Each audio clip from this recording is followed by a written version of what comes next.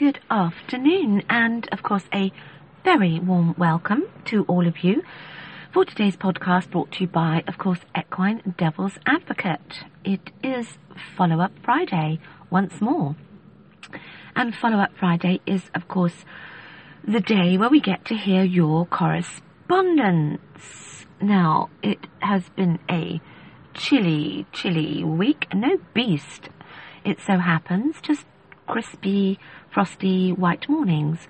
Quite tame by comparison, I think, to some of your winter weather, and not nearly as kind as the weather that others of you get. But it is dry, which is always a bonus because it staves off the necessity for the rubber gear. Anyway, a big thank you to everyone who took the time to write in.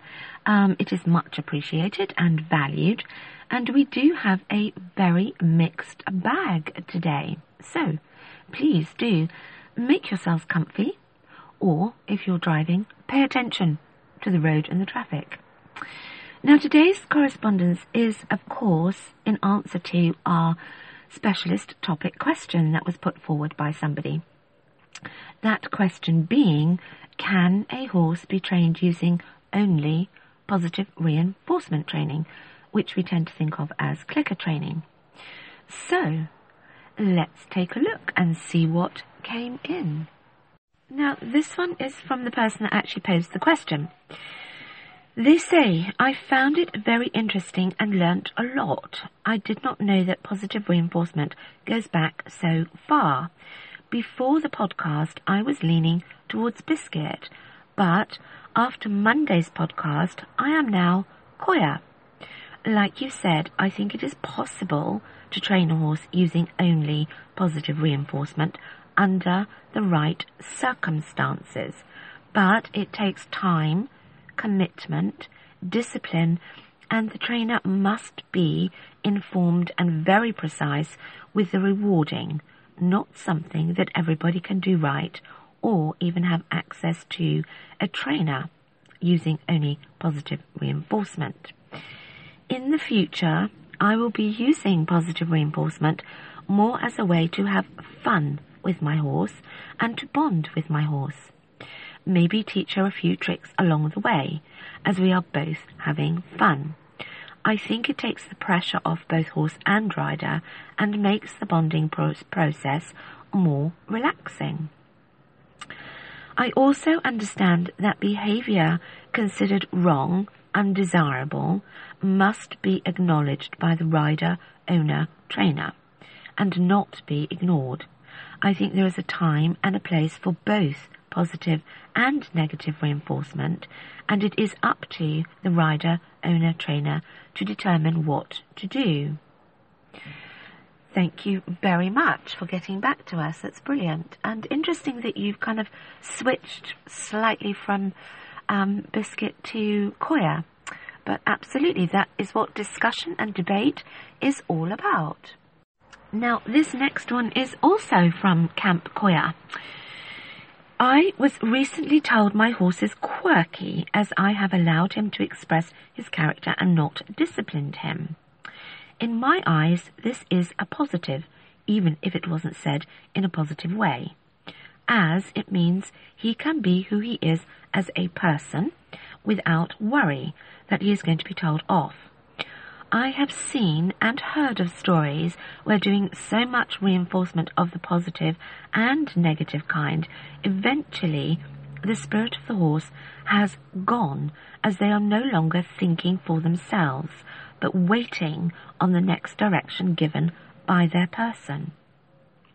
Although yes, I probably let my horse get away with things that annoy other people on my yard, it works for mine and his relationship, and him being able to express his cheeky character never fails to make me laugh. Now, there was rather a lot from the camp of Hot Stuff. A lot of you actually said the same thing, or very similar things, along the lines of you'd seen it mentioned or talked about or on social media and the like, or perhaps even that you've been acquainted with someone who had tried it. Many people started with the idea that seemed like they'd rather liked it and it was a good idea, but all fell flat in terms of results.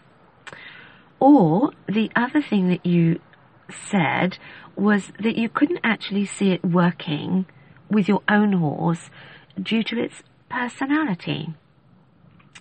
Some of you went as far as to say you couldn't really understand there being any benefits, especially as there seems to be no solution to the unwanted behaviour. Fair enough. Now, here's one that was a tad more detailed, so let me read this to you from the camp of Hot Stuff. This one is from somebody that says, "Oh my goodness, great question. Brought some memories back for me. There was a time when I was very taken with the idea of using that method. I did my homework and I brought books so I could learn and develop the technique properly and thoroughly. I started to practice with my terrier that I had at the time. She took to it like a duck to water and was totally responsive and loved the game of it. Thinking I now had my timing and technique down pat, I took it to my horses. My boys at that time were both quite food orientated, so I began with the slightly older one of the two, he being a bit more level-headed and mature.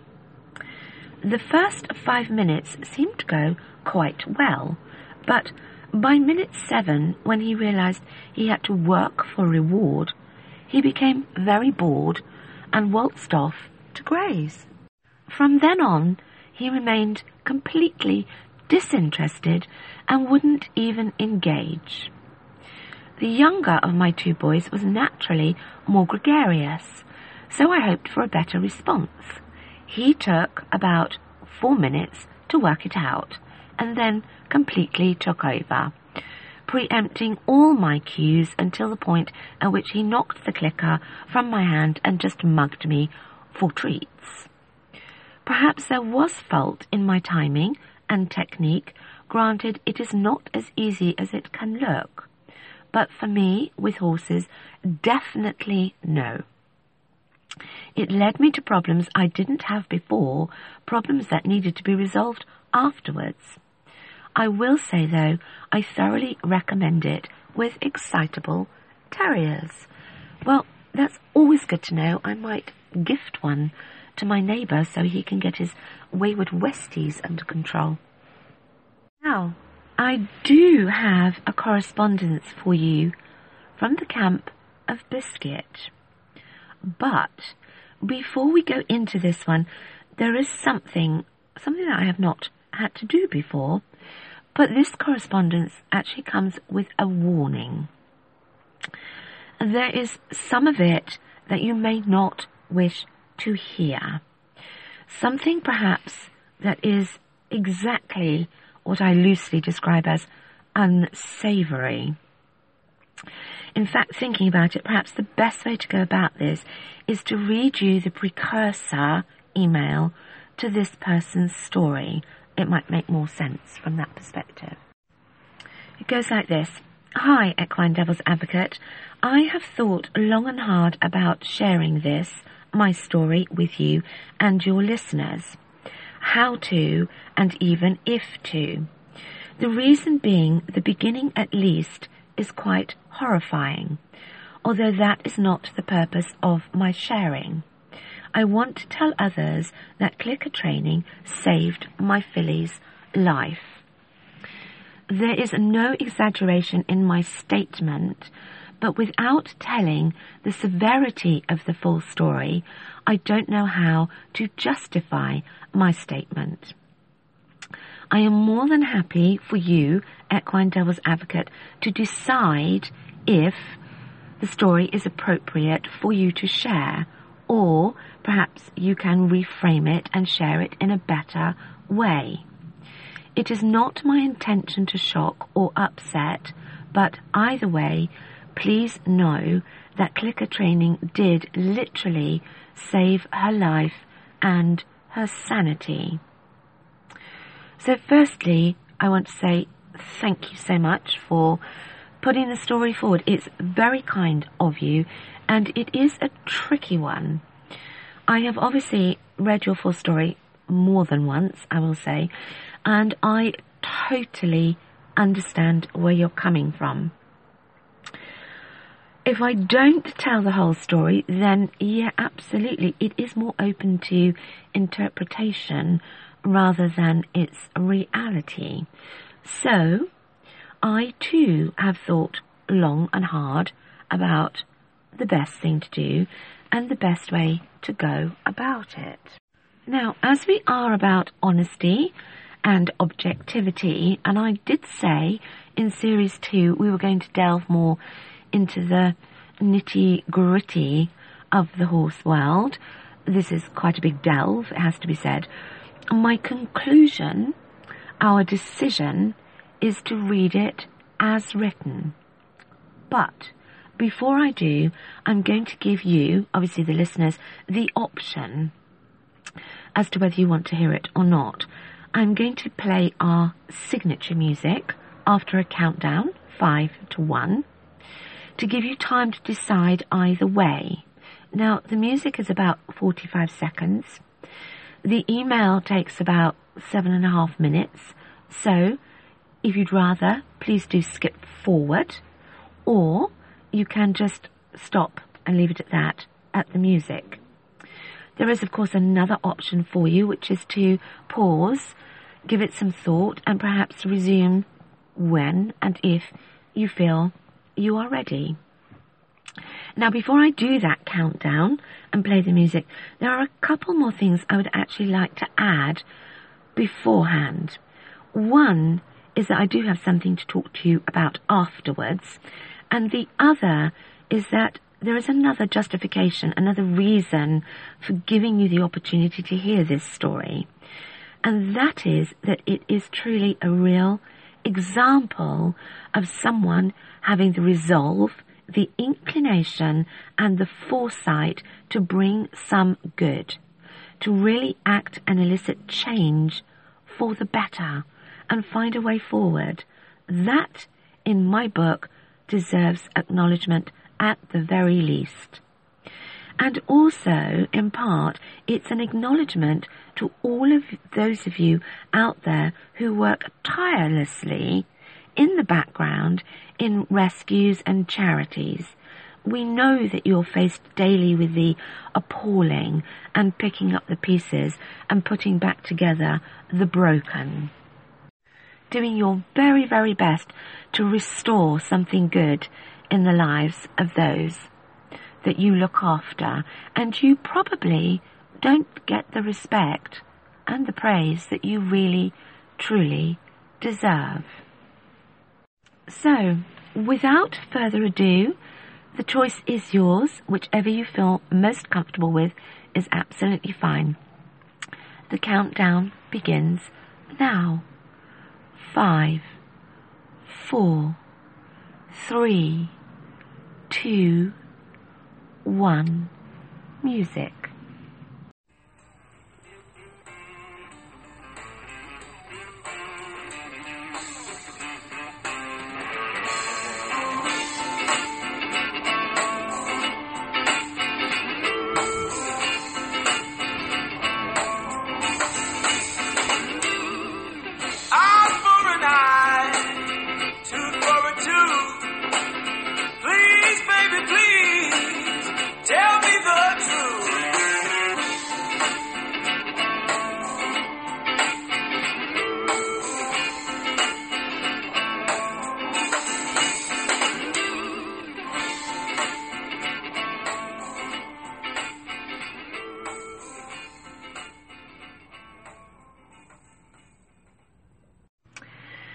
Now, to those of you still with us, let's get into it.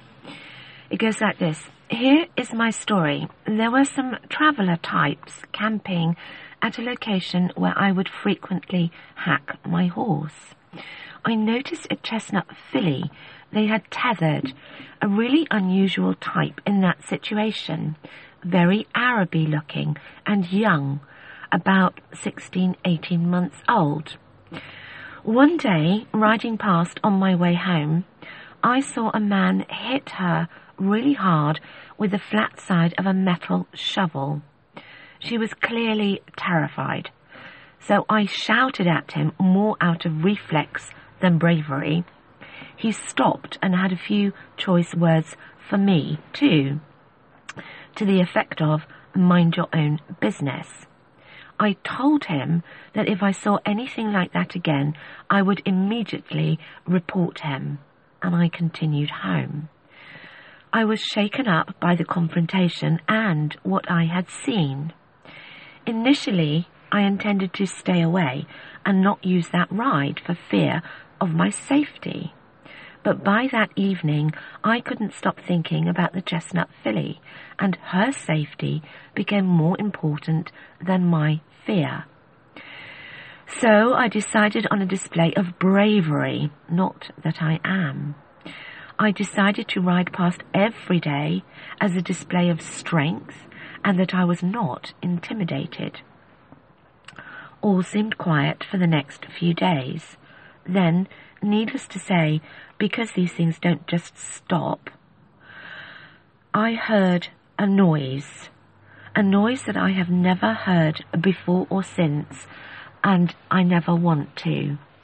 It was the filly screaming. I felt physically sick to my stomach.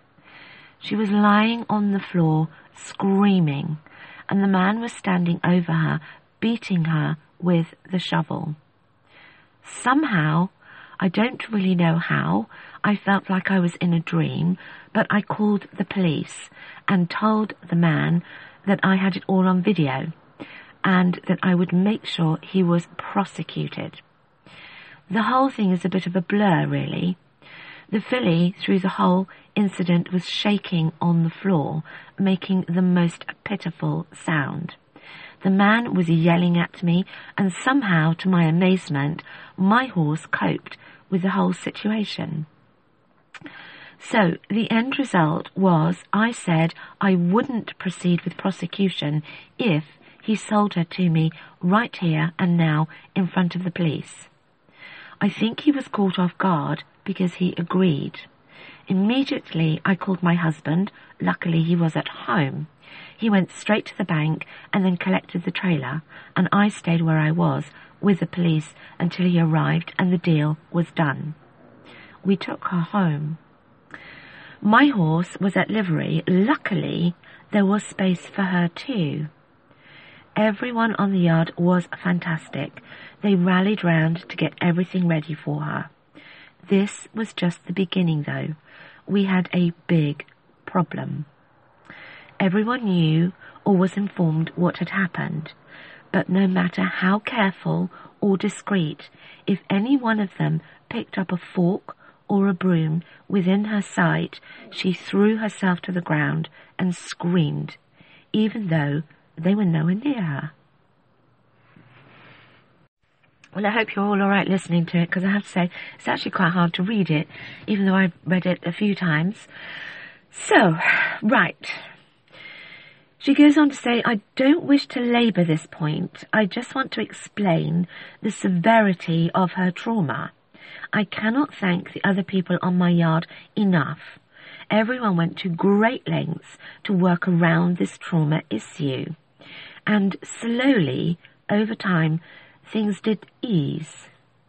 It seemed that time, understanding and trust was the best help we could offer.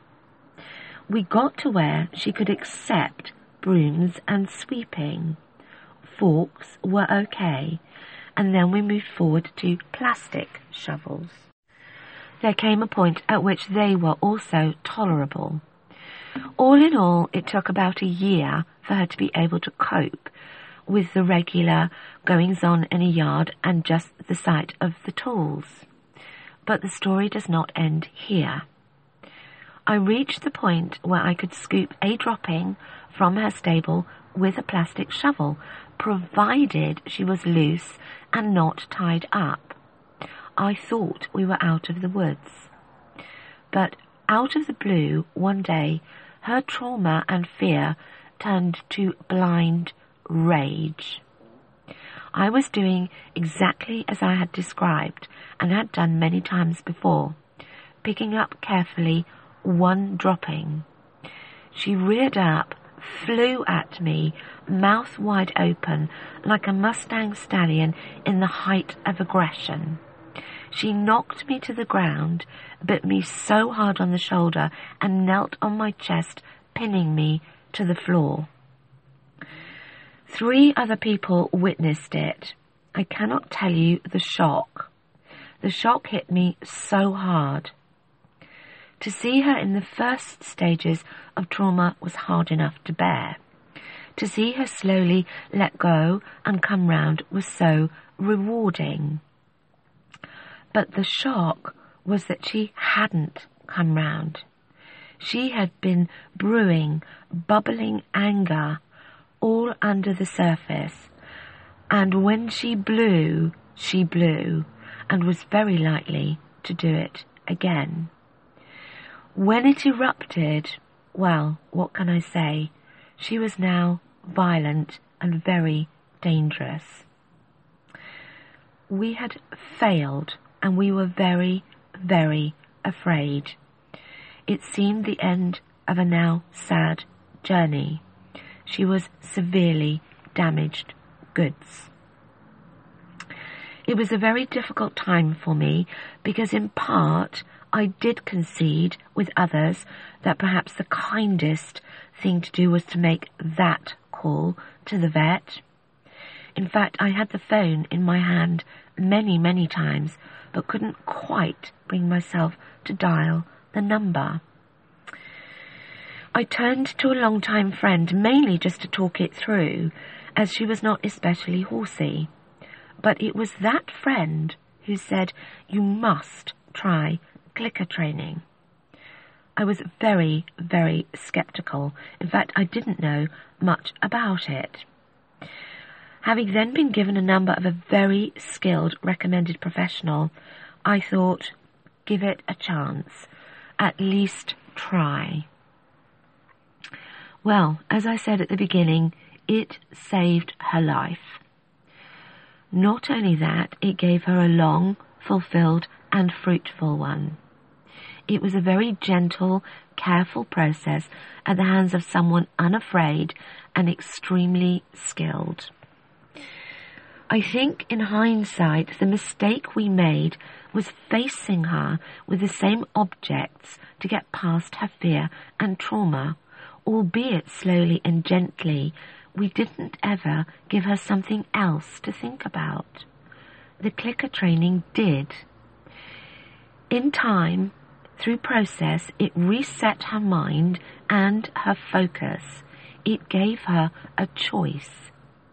She let go of the trauma and the rage bit by bit by learning something completely new. God forbid that someone else is in the same position that I was in with this filly, but I wanted to share the benefit that clicker training brought to me and could perhaps bring to you if you find yourself at the end of a road. Well, we would just like to say many, many thanks once again for sharing your story, and I think it's very hard to hear, but it does actually give some hope and a bit of inspiration. You never know, your story could conceivably save more lives. And I also wanted to add, this is a very real scenario. It is something that I have come across on different levels more frequently than one would like to know about. With your filly, obviously, it's one of extremes.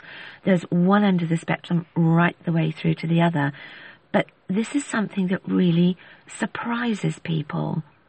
I think we get very, very wrapped up in the idea that being the rescuer, the kind person, the saviour, if you like, tends to make us think that the horse will, how best to put it, love us for it forever. And it's extremely shocking when that turns around and turns against you. You see, the biggest problem with this is it's actually misinterpretation.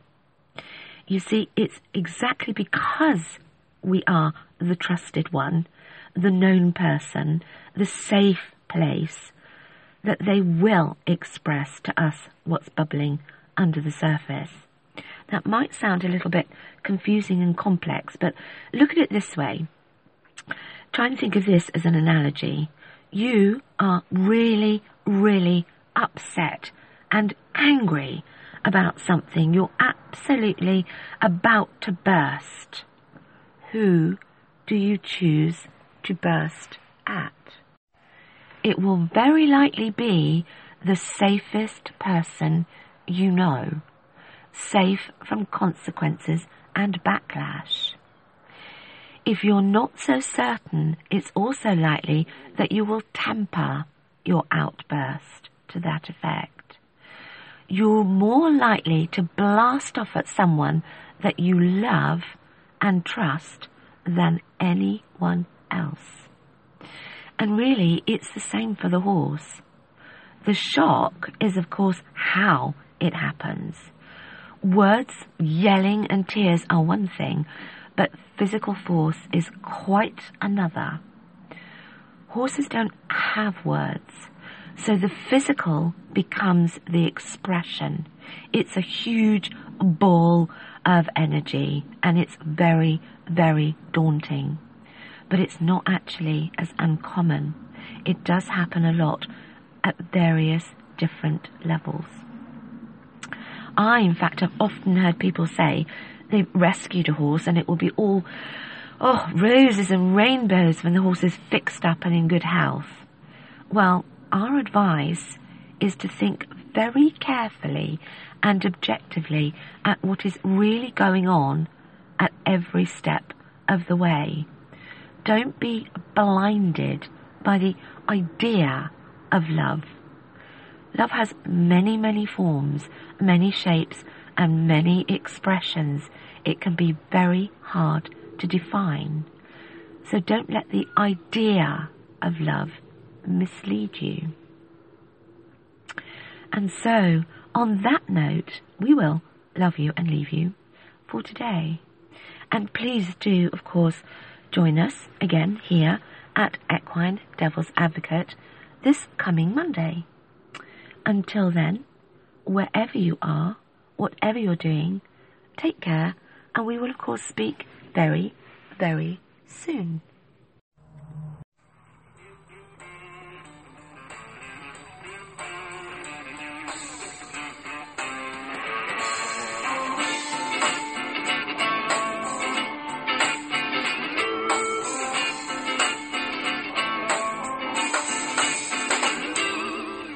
Eye for an eye, tooth for a tooth.